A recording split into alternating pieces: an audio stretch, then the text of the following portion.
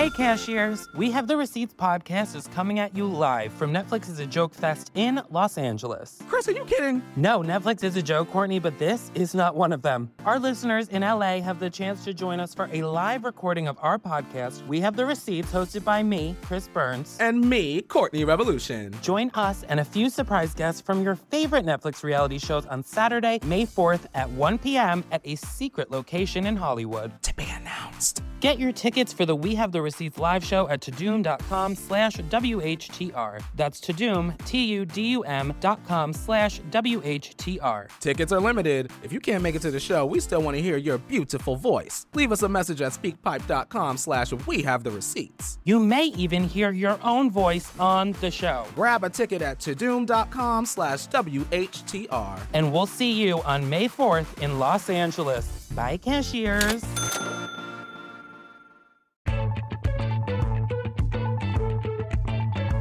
Setting the scene for sex is very important. You know, you have to have a little ambiance. A nice candle, not too scented, because we want to be able to smell ourselves.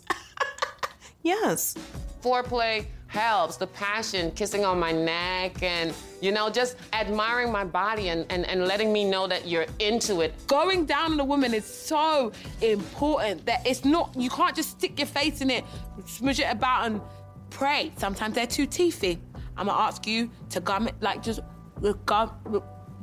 don't go in that air, lips, push your lips forward, and then the tongue underneath it. Don't just, that's not cool. There is no scene setting for sex in my marriage anymore. I kind of feel like there's an honesty in that should be respected. I mean, some people have a fight to get in the mood. Some people really like that as foreplay. I just feel like I get in the mood for sex by putting my husband's dick in my mouth. When you engage all of your senses and you have an environment that's sort of geared towards you feeling good and your partner feeling good, to me, that's the best way to set the mood for sex. The best place I've had sex is on a terrace in Paris. On a beach. In a hot tub. I got fingered on Magic Mountain. One time I jerked off on the second floor of a Neiman Marcus in a handicapped stall. I will not be discussing it at this time. IKEA. I love basic, simple design. It really gets me going. I had sex in it's not that weird, but I think it's weird for me. But if you were sitting in a dinner party or something, or at a party, and everyone goes, "Where's the weirdest place you had sex?" My answer, everyone would go, "Oh my God, that's pathetic." Because I imagine there's really cool answers, but I had sex in a portaloo. Absolutely disgusting, and I don't recommend it. In fact, I condemn it. Oh, I had sex in a lake. I've definitely been fingered in a lake and had sex in a Canadian lake at night. Beautiful. Probably some moose watching. You gotta have a pervy moose watching you.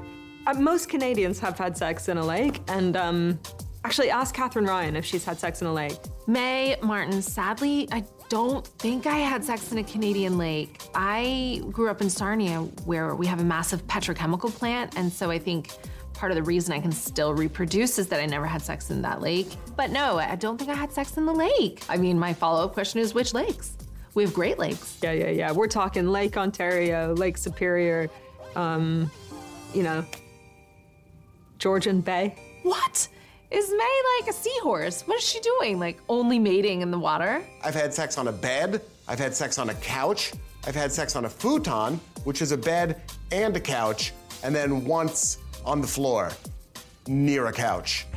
Watch Sex Unzipped, only on Netflix.